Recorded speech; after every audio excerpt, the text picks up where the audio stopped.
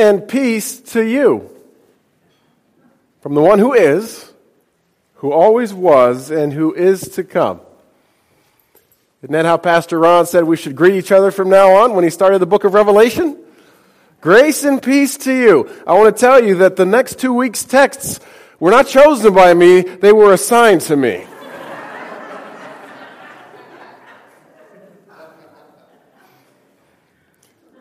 And I want to tell those 3 or 4 people who came up to me today and said, Pastor Ron said you were going to finish Revelation, but it says Ephesians in there. I am coming back to Revelation next week. You don't leave for 3 months and then come back and tackle Revelation on your first Sunday back. I don't care if it was assigned to you or not.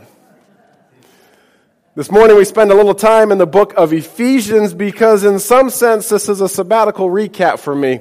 In some sense it is a state of my soul address. So maybe some vulnerability this morning from me. And then we'll tackle the rest of Revelation next week. Next 2 weeks.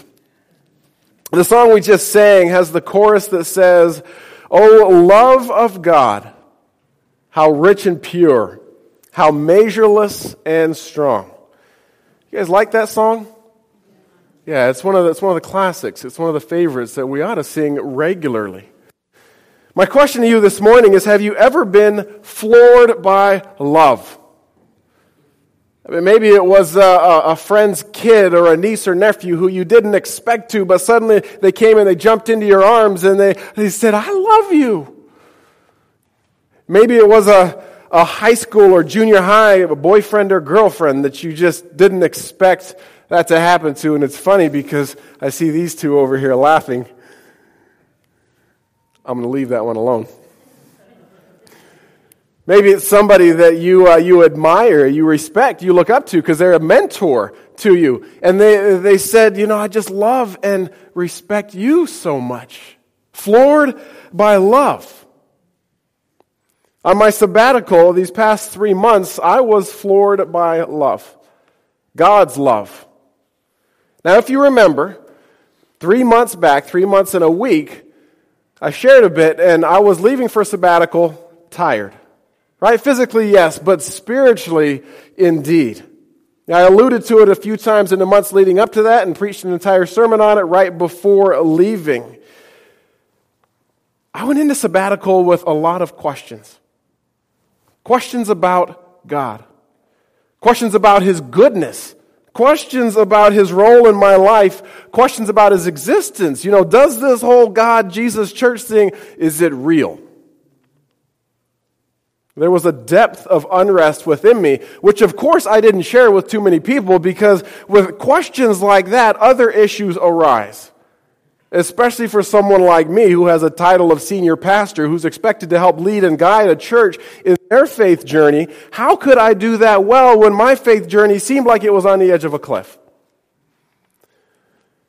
I wrestled with, if God is not real, then what does the last 33 years of my life of claiming to be a Christian amount to? I mean, who am I really? Because my identity has been based in Christ. I told you before I left that one of my biggest goals was to fall in love with Jesus again. As an individual Christian, not as a pastor or a leader or a shepherd of a group of people. This was a true desire of mine, and I expected that I would be the one taking steps towards that process, that it would be my initiative, my action, my doing. Well, the first couple of weeks, I had the counsel of my spiritual director. He said, don't push. Don't read. Don't try and jump into things right away. Don't try and take those first steps of me falling in love with Jesus again. So I didn't. I took those first 2 weeks and I pretty much just checked out of all things faith. I was exhausted. Like getting to the end of a race when the adrenaline from crossing the finish line wears off and all of a sudden you just sit there with this blank stare. If you've never finished a race, I do believe you felt that. Okay? Maybe you've had a long day. You got up really early. You had to go to work. You've been on your feet all day. You haven't been able to stop. And by the time you finally do get to stop, you sit down in your chair. You turn on Jeopardy. You blink. And all of a sudden, Wheel of Fortune's done too. Exhausted. In those first few weeks of sabbatical, it felt good not to have to prepare a sermon. It felt good not to have the answers. It took 2 weeks, but I had finally disconnected from pastoral ministry. And then General Conference happened. And I was thrown right back into the mix of it. Bless Tim and Christy for being there. I had wondered when General Conference hit if maybe all my doubts and concerns would have fixed themselves. Right? Maybe they would have just subsided. Pastor Michael's back there like, yeah, I've been through that. They hadn't. They hadn't subsided. And I found myself in the evening worship times.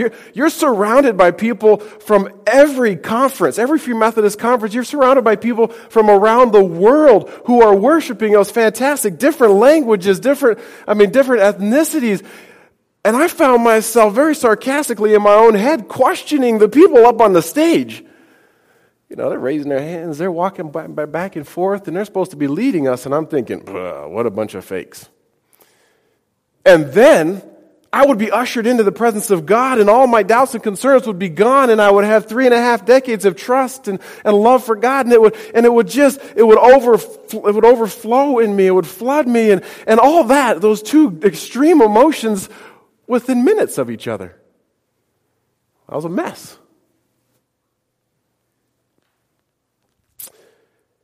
The General Conference theme, as Tim reported to you when he came back, was love God, love others, and make disciples. Bishop Matt Thomas talked about make disciples, and I know I'm going to go out of order, so forgive me.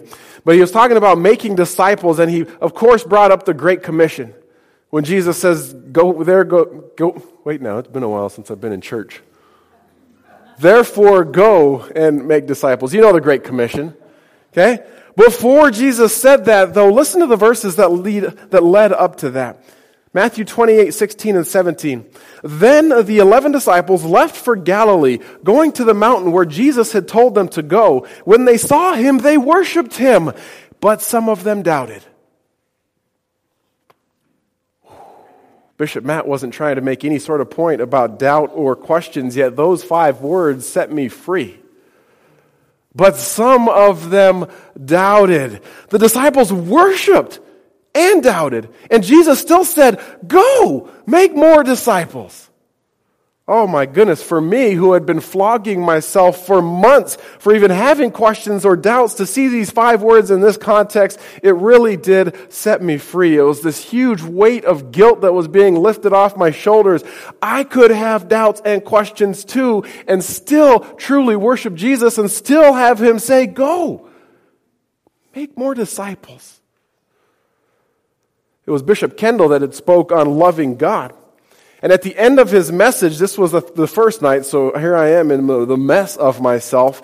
In the end of his message, he allowed for a time of response. And I really didn't expect anything to take place.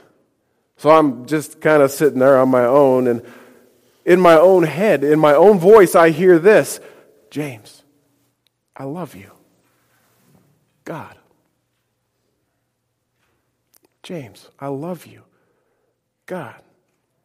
Now, of course, I questioned that. Of course, I doubted that. It was my own voice in my own head. I was talking to another pastor later that night about it and just sharing a little bit of what I'd gone through, and he said, no, that's the message you needed to hear tonight.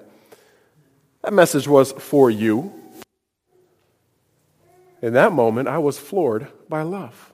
James, I love you. God. It wasn't me taking steps towards God. It wasn't me who had doubts and questions, finally being a good Christian and returning to love Jesus again. It was a simple declaration from God of God's love for me. Now, I know this is basic.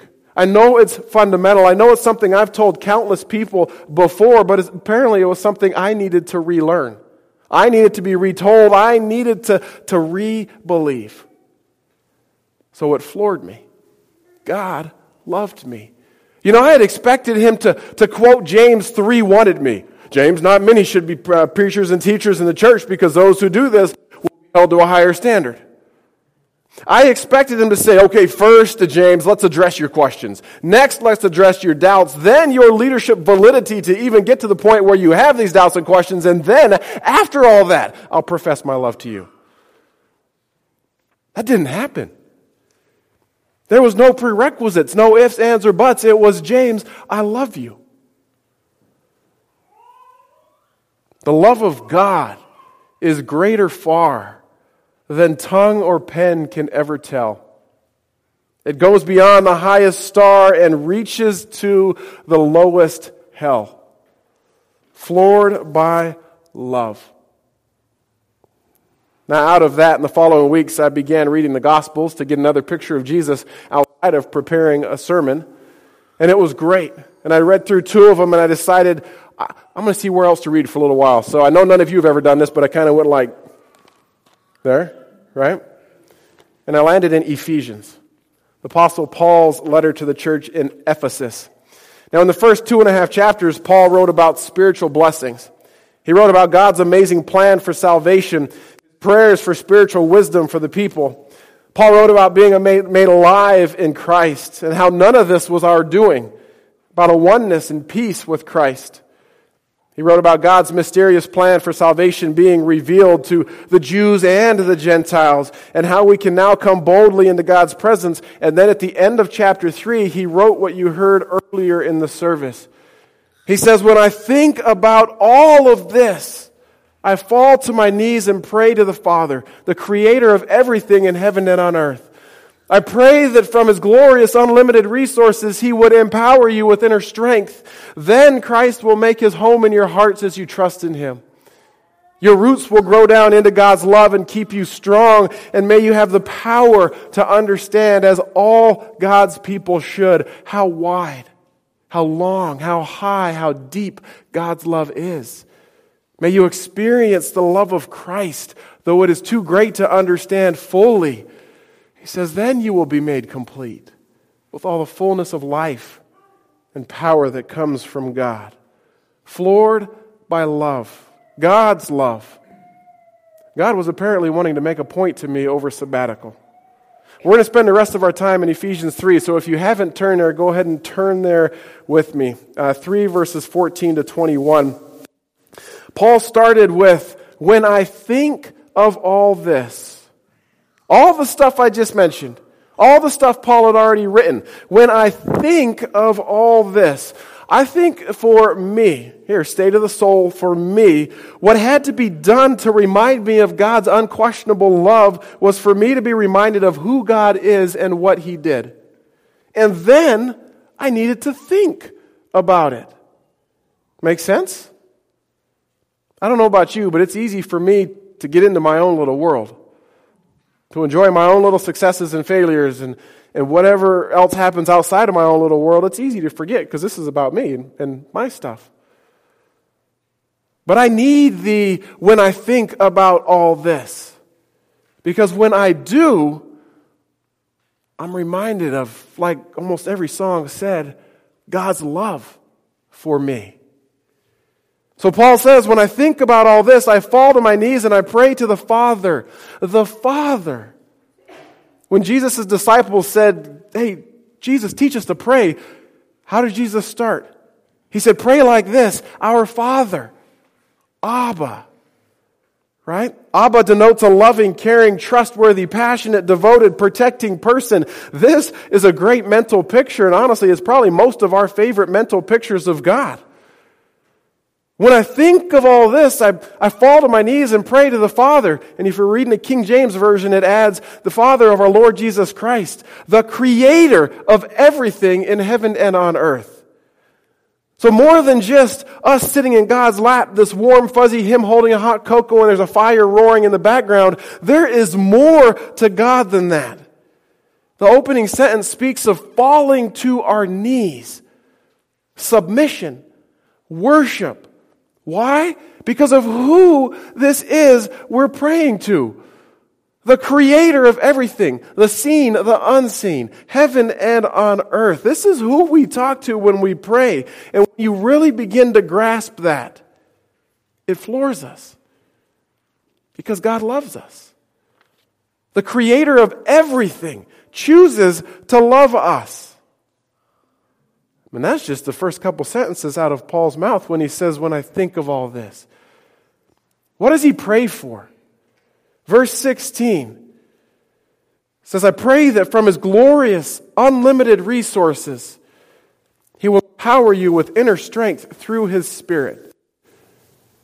He will empower you with inner strength through His Spirit. This is from God.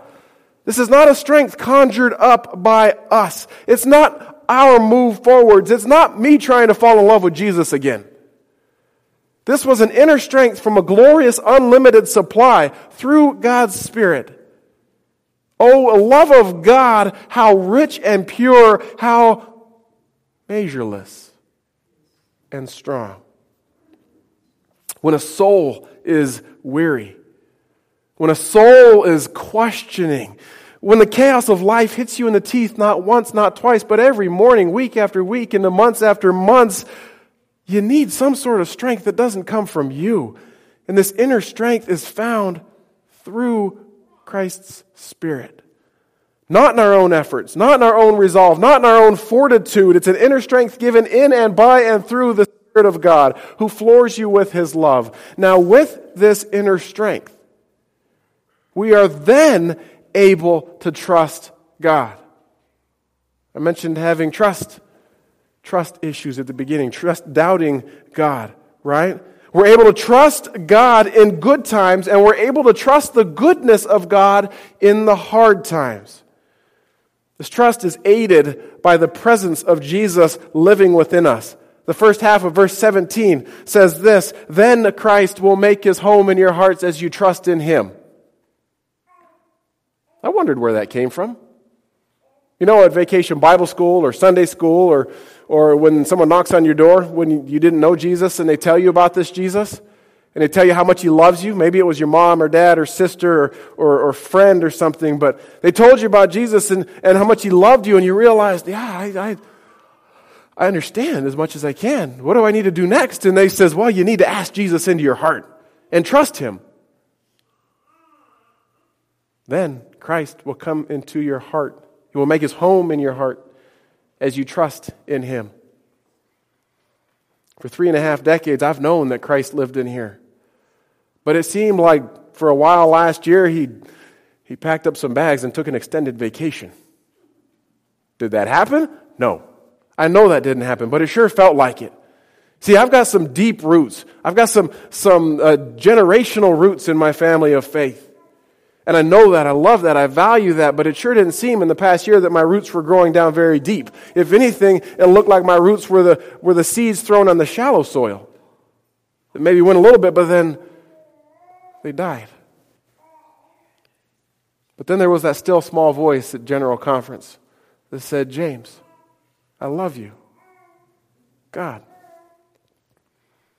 Verse 17, then Christ will make His home in your hearts as you trust in Him, and your roots will grow down into God's love and keep you strong. Your roots will grow where? Your roots will grow down into what? God's love.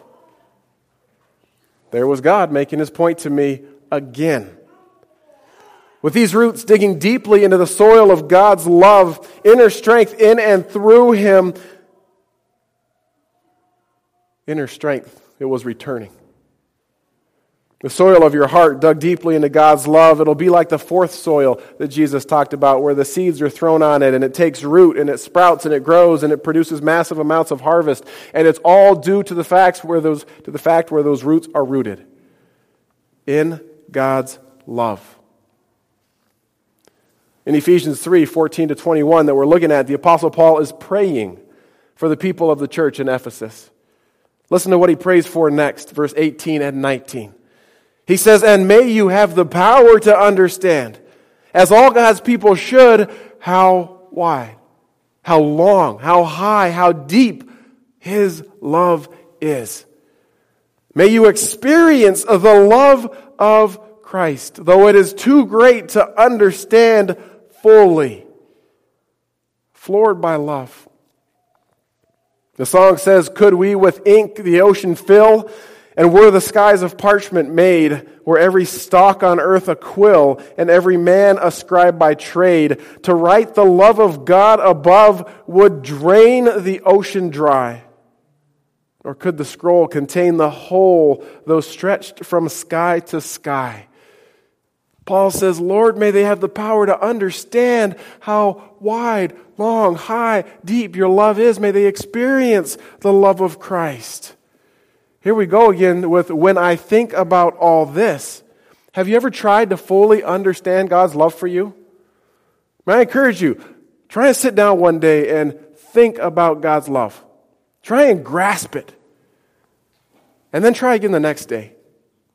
And then try again the next day. And the next day, and the next day. And I can almost guarantee you that it's going to take a lifetime for you to begin to scratch the surface of God's amazing love towards you. It's going to take a lifetime to even begin to catch the beginning glimpses of how God feels towards you. How far, wide, high, low, deep, all that. Frankly, Paul realized that, and I think that's why he followed that up with, God, may they experience the love of Christ. Because it's too great to understand. And when you experience it, you get a hint.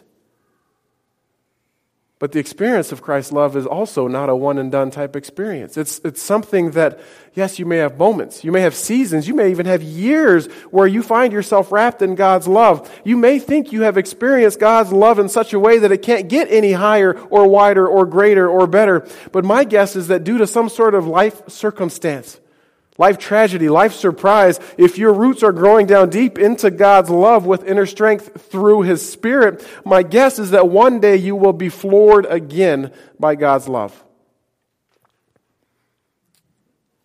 Verse 19 concludes like this. Then you will be made complete with all the fullness of life and power that comes from God. You know, I think of the word then. Then you will be made complete. And I think that this happens after we breathe our last breath on this side of eternity. I think the made complete, the complete fullness of life and power from God, though we can grow in it now, I think we will fully grasp on that side how wide, how long, how high, and how deep. You know, I think it behooves us, again, to have it pointed out where this completeness, where this thenness comes from. Then you will be made complete with all the fullness of life and power that comes from God.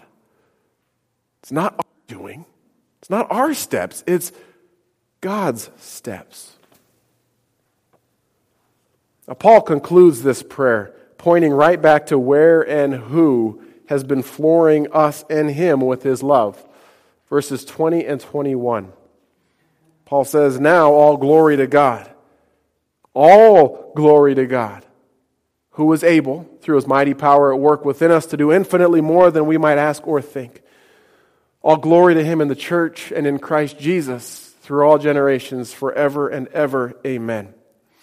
You know, it might be easy to take this little benediction and to take it out of context and start talking about all the things we could and should be doing because God's living in us and He's got this mighty power working in us and we should be world changers and nobody should ever be the same again when they encounter us. And it'd be easy to take this out of context and use it like that, but I don't want to. I think this verse needs to be tied back into exactly what we've been talking about, the love of God. So maybe, since God is able, infinitely more than we might ask or think, okay? Since God is able, even though we are not, maybe we'll be able to understand more of God's love than we think possible. Maybe we'll be able to understand more of God's love than we would dare to ask to understand. And maybe when we start to experience it, others will take notice. I mean, if I'm floored by love, if you're floored by love and it's God's love, don't you think that might be infectious? What do we do with this? What do we do with a passage like this? You know, I've had the ability to be sorting through this for the last couple of months. For us, for starters, I think it's simple. I think we need to think. We need to think. Paul says, when I think of all this, we need to take some time, be it here or now, Be it sitting on your back deck, walking your favorite path, having a cup of coffee or tea in the morning, maybe just enjoying the phenomenal fall colors, whenever and wherever it may be, we need to take some time to sit and think deeply. The church word for that is meditate. We need to think deeply about God, who He is, what He has done, but we need to think about His love for us. And my guess is, as we are thinking deeply, as we're meditating about God's love, we will be led to prayerful worship. We'll be led to our knees. Thinking. That's the first thing we do with a passage like this. Secondly, I think we need to receive. We need to allow ourselves to receive the love of God. I fought this.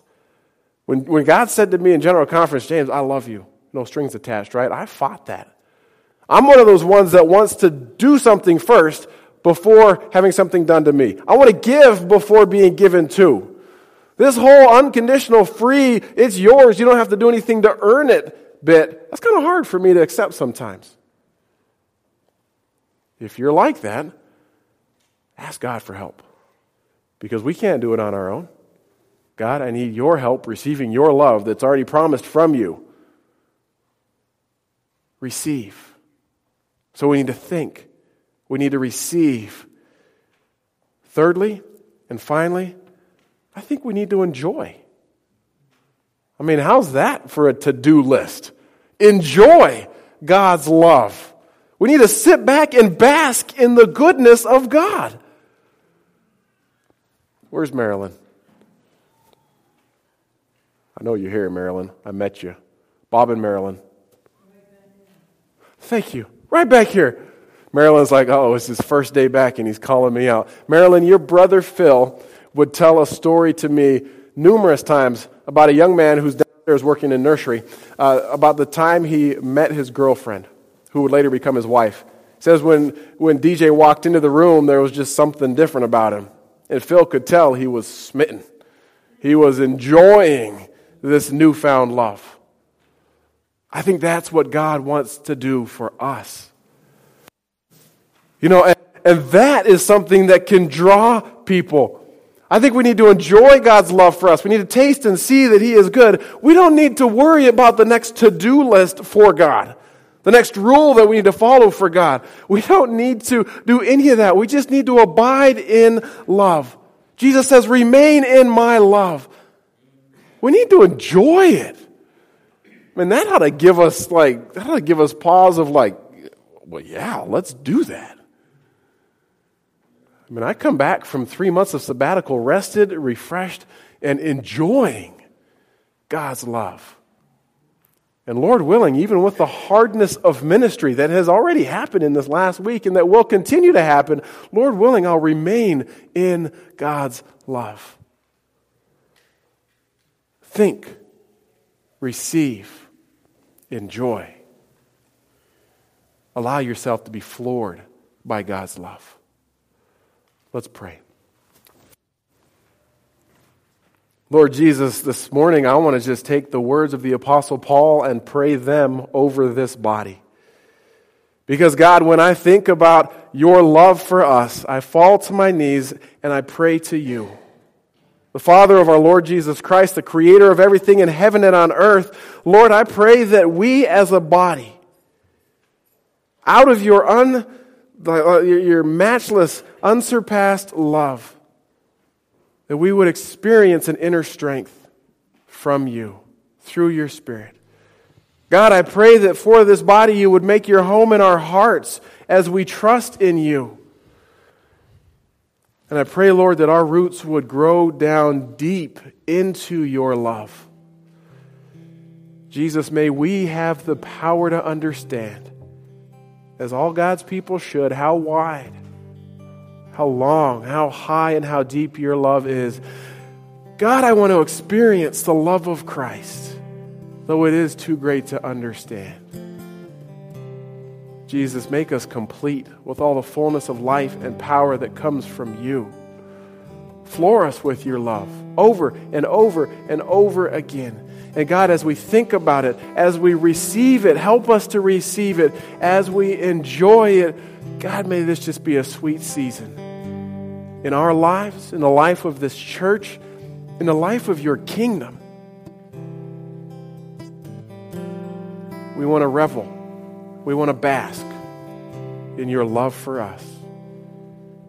Help us to do that in and through the power of your Son, Jesus Christ. We pray in his name. Amen.